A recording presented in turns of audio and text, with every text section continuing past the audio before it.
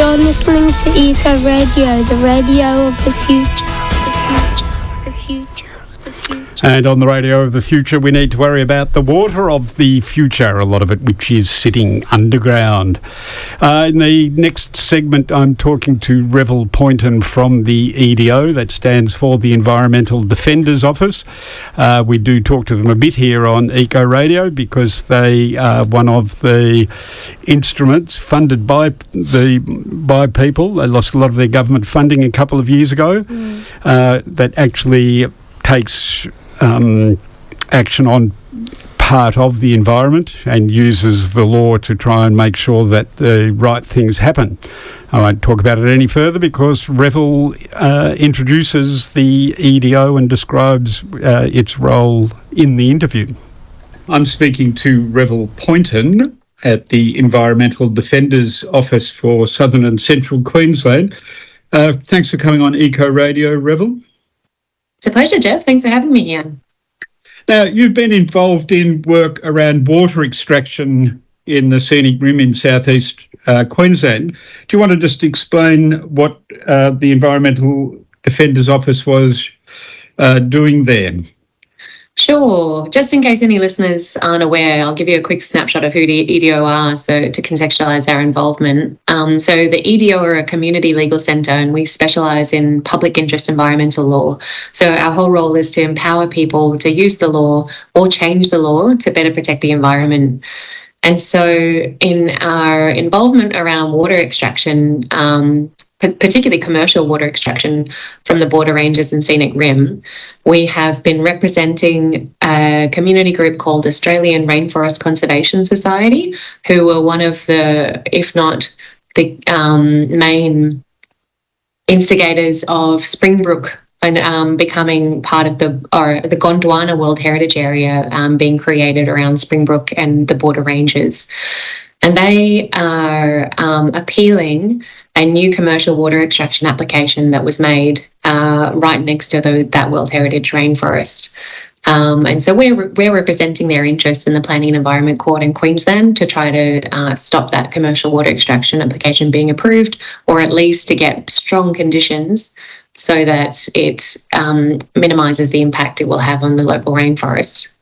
And what do you think that impact might be? What's the nature of the concern? Well, the key is, even though commercial water extraction has been approved for decades around these areas, there's not certainty or clear understanding at all about what the impact of that groundwater extraction is on the surrounding rainforest.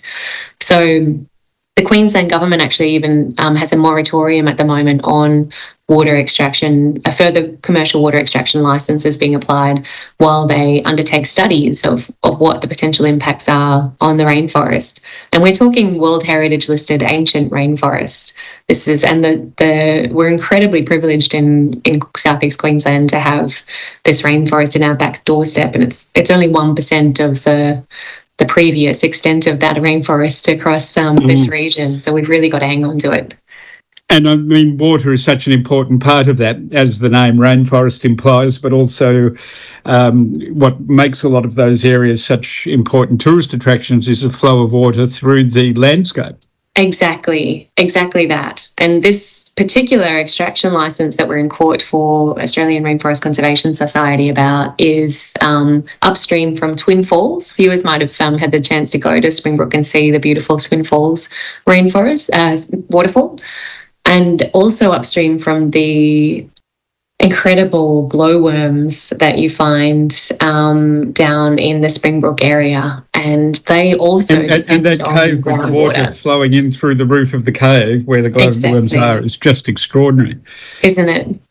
And so those... Now, you said that the water extraction permits have existed for decades. Can we just sort of talk about the extent of what is happening there and why that's been a concern to this group?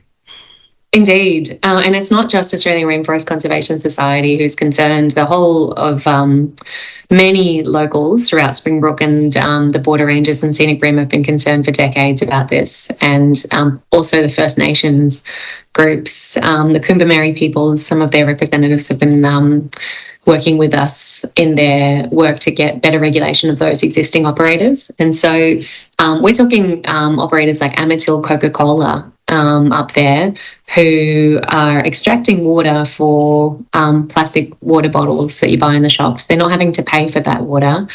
And they regularly, these operators don't have any cap on the amount of water they take. So you're saying they don't pay anything and they don't have any limits on what they can take?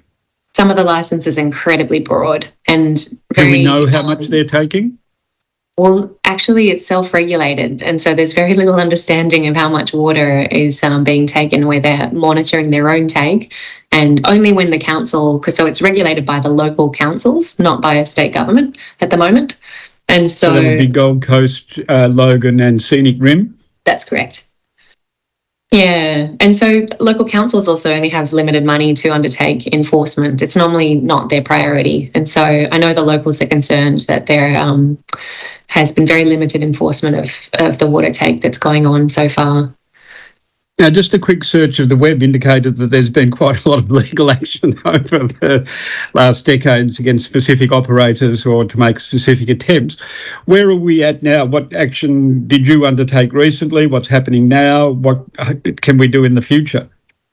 So we are currently still in court for the Australian Rainforest Conservation Society with regard to that one water licence in Springbrook that came in just before the moratorium was put down. The other significant work going on at the moment is there are the water plans at the state government level are open for comment, which everybody, if any listeners are here, they can put in submissions until the 21st of July to those water plans. We really recommend people concerned about. And how do we find what's the best way to find the submission point? If you Google Gold Coast Water Plan or Logan Water Plan, you'll find the website. It's usually the first one that comes up, I think. Or feel free to email. So are those submissions to the local councils or to the Queensland government? So that's to the state Queensland government. And what we are working with the locals and First Nations to get through that process is better regulation of existing operators, and hopefully through that a water licensing regime that existing operators would have to have a cap and have to have trigger points in their license, because we're coming into the reality of climate change. We're already experiencing significant periods of drought, and that's going to increase. We know that. And these areas are incredibly vulnerable to climate change. And so this groundwater is we had water being trucked into Bow Desert during this period. That's exactly right. And at no point do those operators have to stop pumping. And so you've got, locals suffering from having no water, and yet water being trucked past them from their local groundwater sources. It's just, and just for plastic bottled water. There are other areas you can extract that water from. If we're going to continue to use plastic water bottles, it doesn't need to be extracted from World Heritage listed rainforest areas. And even the Tamborine Mountain area, that's still precious national park and really precious rainforest area that needs to be protected, and particularly as we go towards climate change. So that's why it's so important we get better regulation of those existing operators, and hopefully a permanent moratorium on any further commercial water extraction licences being approved. And I mean, just pulling the lens out a little, you talked about the self-regulation, which is clearly a problem. And the extraction of groundwater is one of those issues that doesn't have high visibility, and, there's still lots of questions around science. Is there work that the EDO can do or is doing, or is there activities that people can take to, activate those issues? Definitely. Right now, they could put in a submission on these water plans to say that they want commercial water extraction to be stopped in these regions. I understand the way the state government regulates is very much focused on what is the social licence of these operators.